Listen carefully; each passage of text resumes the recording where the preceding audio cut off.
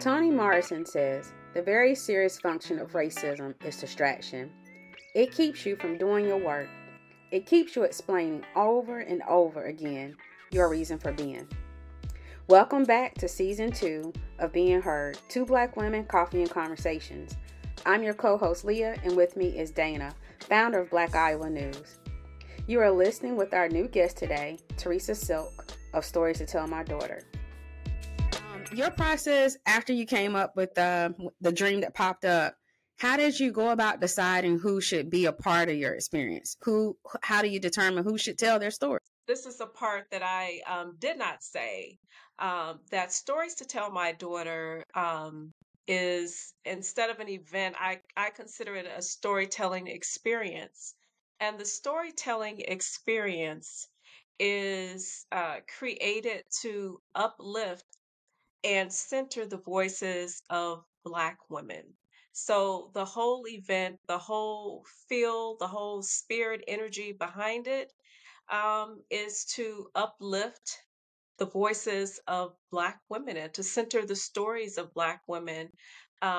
We also have in the past invited other women of color. We do not say that they can't join because we actually, with our very first Stories to Tell My Daughter, we had other women of color that were storytellers. But it is to center the voices of Black women and to have Black women talk about the Black experience as it relates to their everyday lives.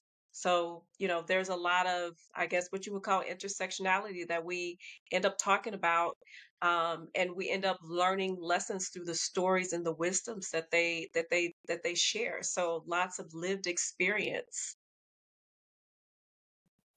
And so, your other part of the question was how.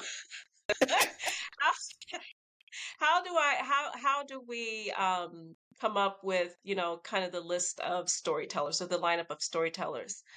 It's a combination of things. It is a combination of so I've been doing this is year 5. So it has gained kind of a following. And so I have people that if they see me out, they'll let me know that their cousin, their mother, their neighbor, somebody from their church, somebody that they work with, you know what, she has an interesting story to tell, or she's an interesting person. You really should sit down and talk with her and hear what she has to say. People reach out. So it's a lot of it is people reach out to me. I don't always reach out to people. A lot of it is people will reach out to me. Now, in your case, I did reach out to you. I did reach out to you because I was fascinated by the fact that we have you're a Black female engineer in Iowa, and I was really curious as to what stories you might have to tell, and then you shared the stories that I thought you might have to tell. So, but I was really interested in what is it like to be a Black female engineer in Iowa? What is that like? Okay. I was pleasantly surprised when you did reach out to me, and now that I know the answer why you asked me, because I was like, well, what's this process? Because my brain typically analyzes and has a lot of questions. Hence why I became an engineer. And I just want to say I was happy. Like, I'm still glowing, and as you said, people come up to you and talk to you. Like, I had folks still messaging me and commenting about how much they enjoyed the whole event itself. And of course, if they knew me, hearing my story and not realizing some of the things that you go through. And I think that's very important. As women, oftentimes we only talk to the people we're close to. We sit around our kitchen table with our family members, the women in our family. For me, the kitchen table was just a spot to hang out at, right? Not often do you want to go up and know another woman's story and understand, well, maybe why does she move like she moved, right? Because between the three of us, we all got different stories as to how we think, how we help, how we ingest stuff. Like, I know this is about us focusing on stories to tell my daughter, but like with Dana, how many people would know that Dana used to be at the Des Moines Register, right? Before starting her own paper. I think those things are relative, especially when we're trying to bring up other young women behind us, is the take I took. Um, I use my story to explain, like, sometimes, we choose motherhood, we choose, what we're a part of, for versus, what we were told coming up. You had this whole platform you had to go through, and now you get older in wisdom and you recognize it's a choice. When you guys agree or disagree on that? For me, that experience was awesome. I was a little scared. I was taken aback because I went for the first time to see it last year in support of some friends. And I thought to myself then, so be careful how you think your thoughts. I was like, it'd be nice if I get asked to be a storyteller. And so, without a doubt, here comes Teresa sending me this message, right? And I'm like, now she didn't ask me. Now I got to figure out what am I going to talk about here, right? But I'm happy that it was about explaining something that you had already gone through and healed through. Because I couldn't imagine getting up there talking about, what my birthing process was, because maybe I'm not still over it. But having opportunities to have the sessions and go through it and being okay, because mine had a little explicit language in it. And it's a Sunday, and I'm like, I can't be up using no profanity, but I was just amazed that as I got in the moment and having practiced it enough out loud, the audience is what helped me out the most. Like, they were laughing at parts that I didn't even think I had made funny or was trying to make funny, but I was really, people say, I was vibing off of that. Like, I was getting this great momentum and feeling like, man, I'm not up here by myself, even though there's few women behind me, but sitting in that dark auditorium and it's like all these eyes are on you. And my lovely son was just waving at me, and I was like, just focus. Whatever you do, just breathe. So for me, it was beautiful. It felt like a healing process. I'm not one that likes to wear white. However, in my white dress that I chose to wear, in spite of being told it was too sexy, not from you guys, but wearing that white dress, it just felt like I got a chance to finally release this anger, because I had a lot of anger about walking away from my career as an engineer.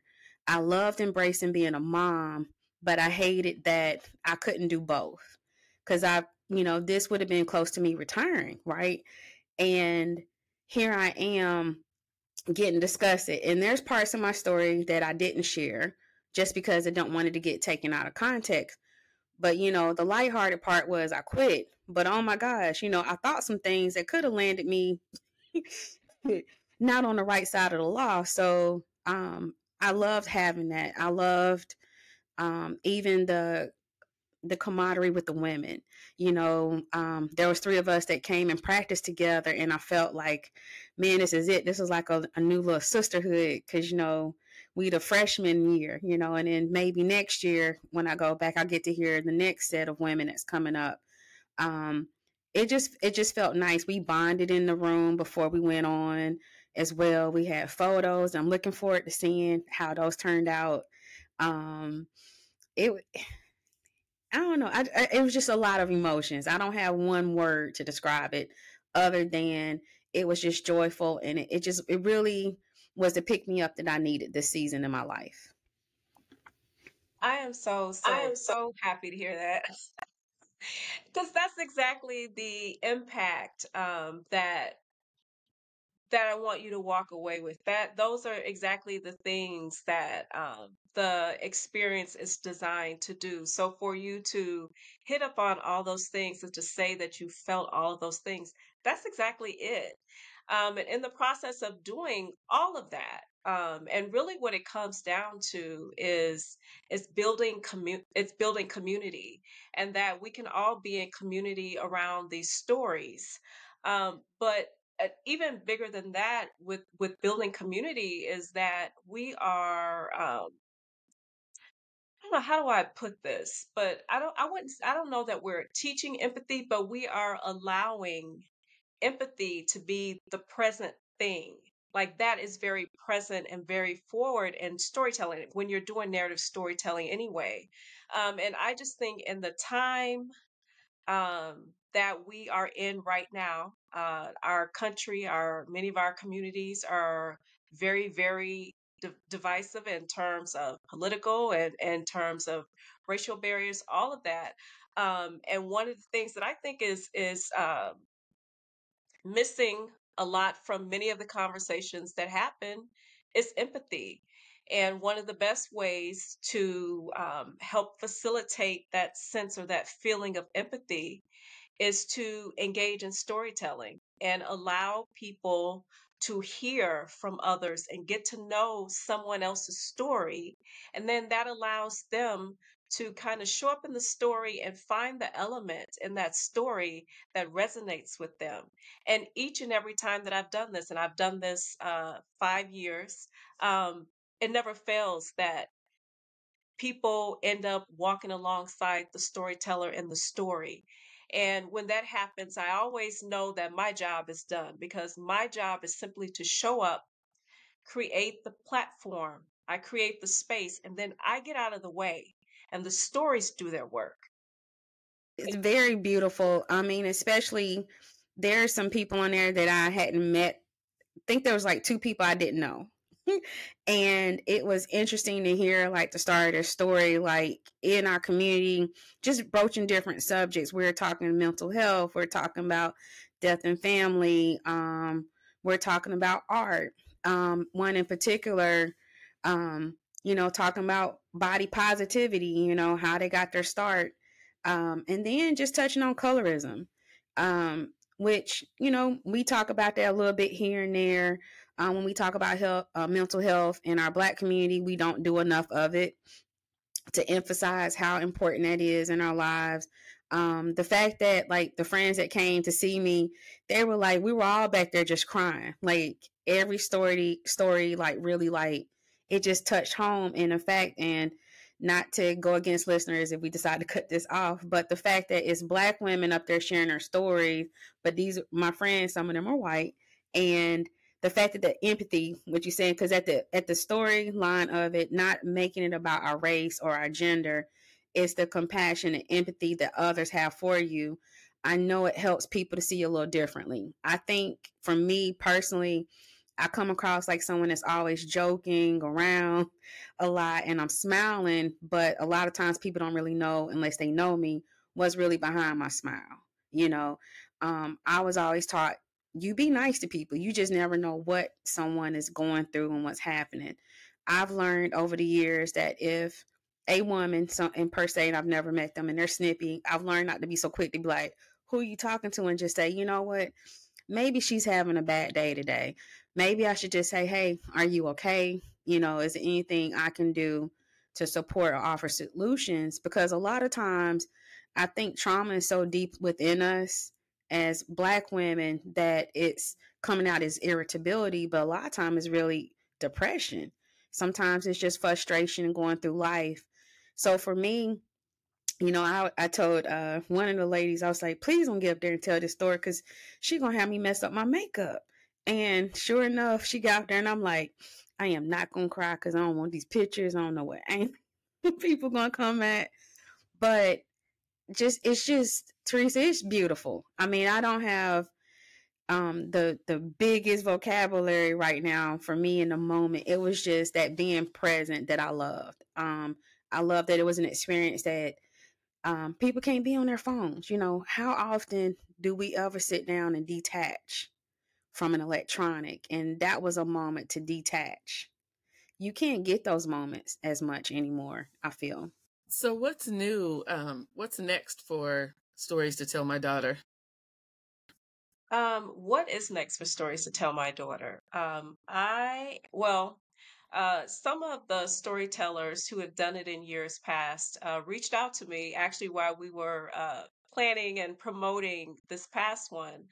And they want to do a reunion show. And some of these women are living out of state now, and they're wanting to come back because they said, I'm at a different point in my life, and I want to talk about who I am now and what I learned. And I said, okay. So we're doing a reunion show. I don't have the date for that. We've got to, make sure we can get everybody here and make sure it's a time where everybody can get here. But what's next is most definitely a reunion show. So that's what's next. That is beautiful. Yeah. I love that you've had such a connectivity. I know you had a different person speak last year's show, and as well as this year, young lady did poetry, and I like that it's like a connectivity from each year, and to now have a reunion show, that's even a bigger like connectivity because you've been around since 2018 doing this experience, and to still have it coming forth in 2023. I know you didn't keep it just in Des Moines for a little bit. You traveled around the state. Um, Um, I'm excited to see what's going to come forth. I know you have more coming out, and I know you have to keep it to yourself. But being a creative person, do you think it's easy to have that creativity here in Des Moines? yeah, I think it's easy to have the creativity. It's easy to have creative ideas. The kind of the twist comes in is the execution of the idea.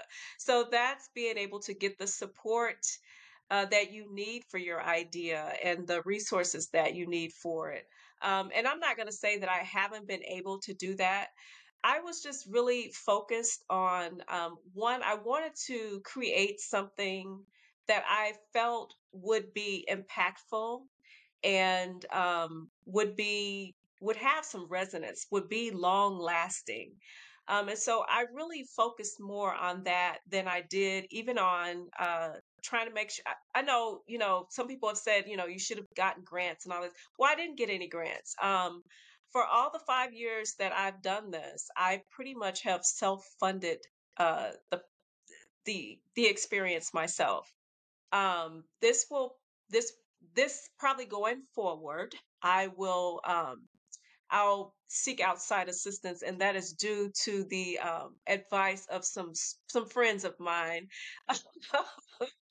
that told me, you know what, really, this is good enough that you really do need to seek outside sponsorship. And so I'm going to do just that. I think it's good when people who see what you're doing find value in it and encourage you to make that value known to the larger community so that they can also support the dream and move the intent of the work forward. And to be clear, I do consider stories to tell my daughter. I consider that my work.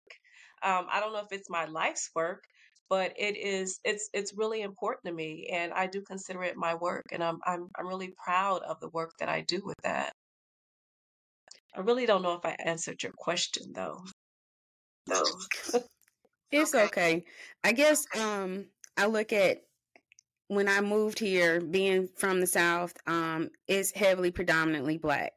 And Des Moines has, pockets, we do exist out here. But the fact that there's such a small population, I was just curious, like the lay of the land it was easy to come up with the idea, yes, but the execution part was there challenges and stuff. You're definitely getting the support. I mean, you had a sold out show this time, correct? And having a sold out show, like I felt like, man, ching, like, check mark. That's letting you know that dreams do exist. I think as black people in general, I don't think we're taught to dream. We're taught at an early age to get out here and get this career to make this money, because you can't afford to have dreams. And for me, I'm learning that in this season of my life that you can dream and make those visualizations. Like just getting an engineering degree didn't mean my life stopped there. And once I became my mom, my life stopped there. No, I've had more avenues, but it became meeting more people and seeing what other people are into and how they've gotten into there.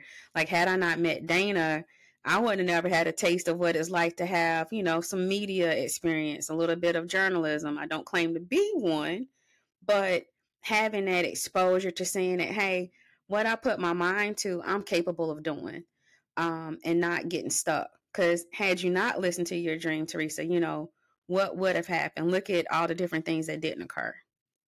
Um, I think it is so, so, so important that we control the narrative. So many times, other people control the narrative about the Black community. People control the narrative about who Black women are and what we can be. And it's not, you don't have to accept that. So I think actually all three of us are great examples of the fact that you can and absolutely should control your own narrative. And that's also kind of the point of Stories to Tell My Daughter, is that Black women tell their own stories the way that they want to tell them, and we create an environment, a safe space, a brave space, that they speak the way that they want to speak. They speak in their own voices. You don't have to change the tone of your voice just so that everybody else, so that other people aren't uncomfortable. There are going to be moments, and there have been, and there are usually, sometimes people get uncomfortable with the stories. But that's okay, because that's actually reflective of real life. So, Most definitely. I on purpose know ain't is not a word, but I loved using ain't because there's just something about that vernacular, Southerners, we fit to, do stuff. It just has a different drive and a different meaning when you come about it, and not feeling like I gotta censor myself. Um, Not often am I in spaces that allow me to just be myself, but I have now decided I've earned my 47 years of I can walk in spaces and be who I'm going to be. And either I'm not your cup of tea or I'm not. I'm not going to allow that to curb me and make me have to assimilate like I did too much of that. I felt when I was younger, trying to just get in those spaces because it's hard, when you've grown up in a predominantly Black community and then you get immersed into a more integrated workforce. It's very challenging. So want to say thank you, Teresa, for coming on to the show today and talking with us and just having a conversation. And again, thank you for the opportunity to be a part of Stories to Tell My Daughter, and a big thank you for creating the vision to life. So we're going to wrap up. You can listen to Being Heard today on YouTube, Apple Podcasts, Spotify, or iHeartRadio. Take care.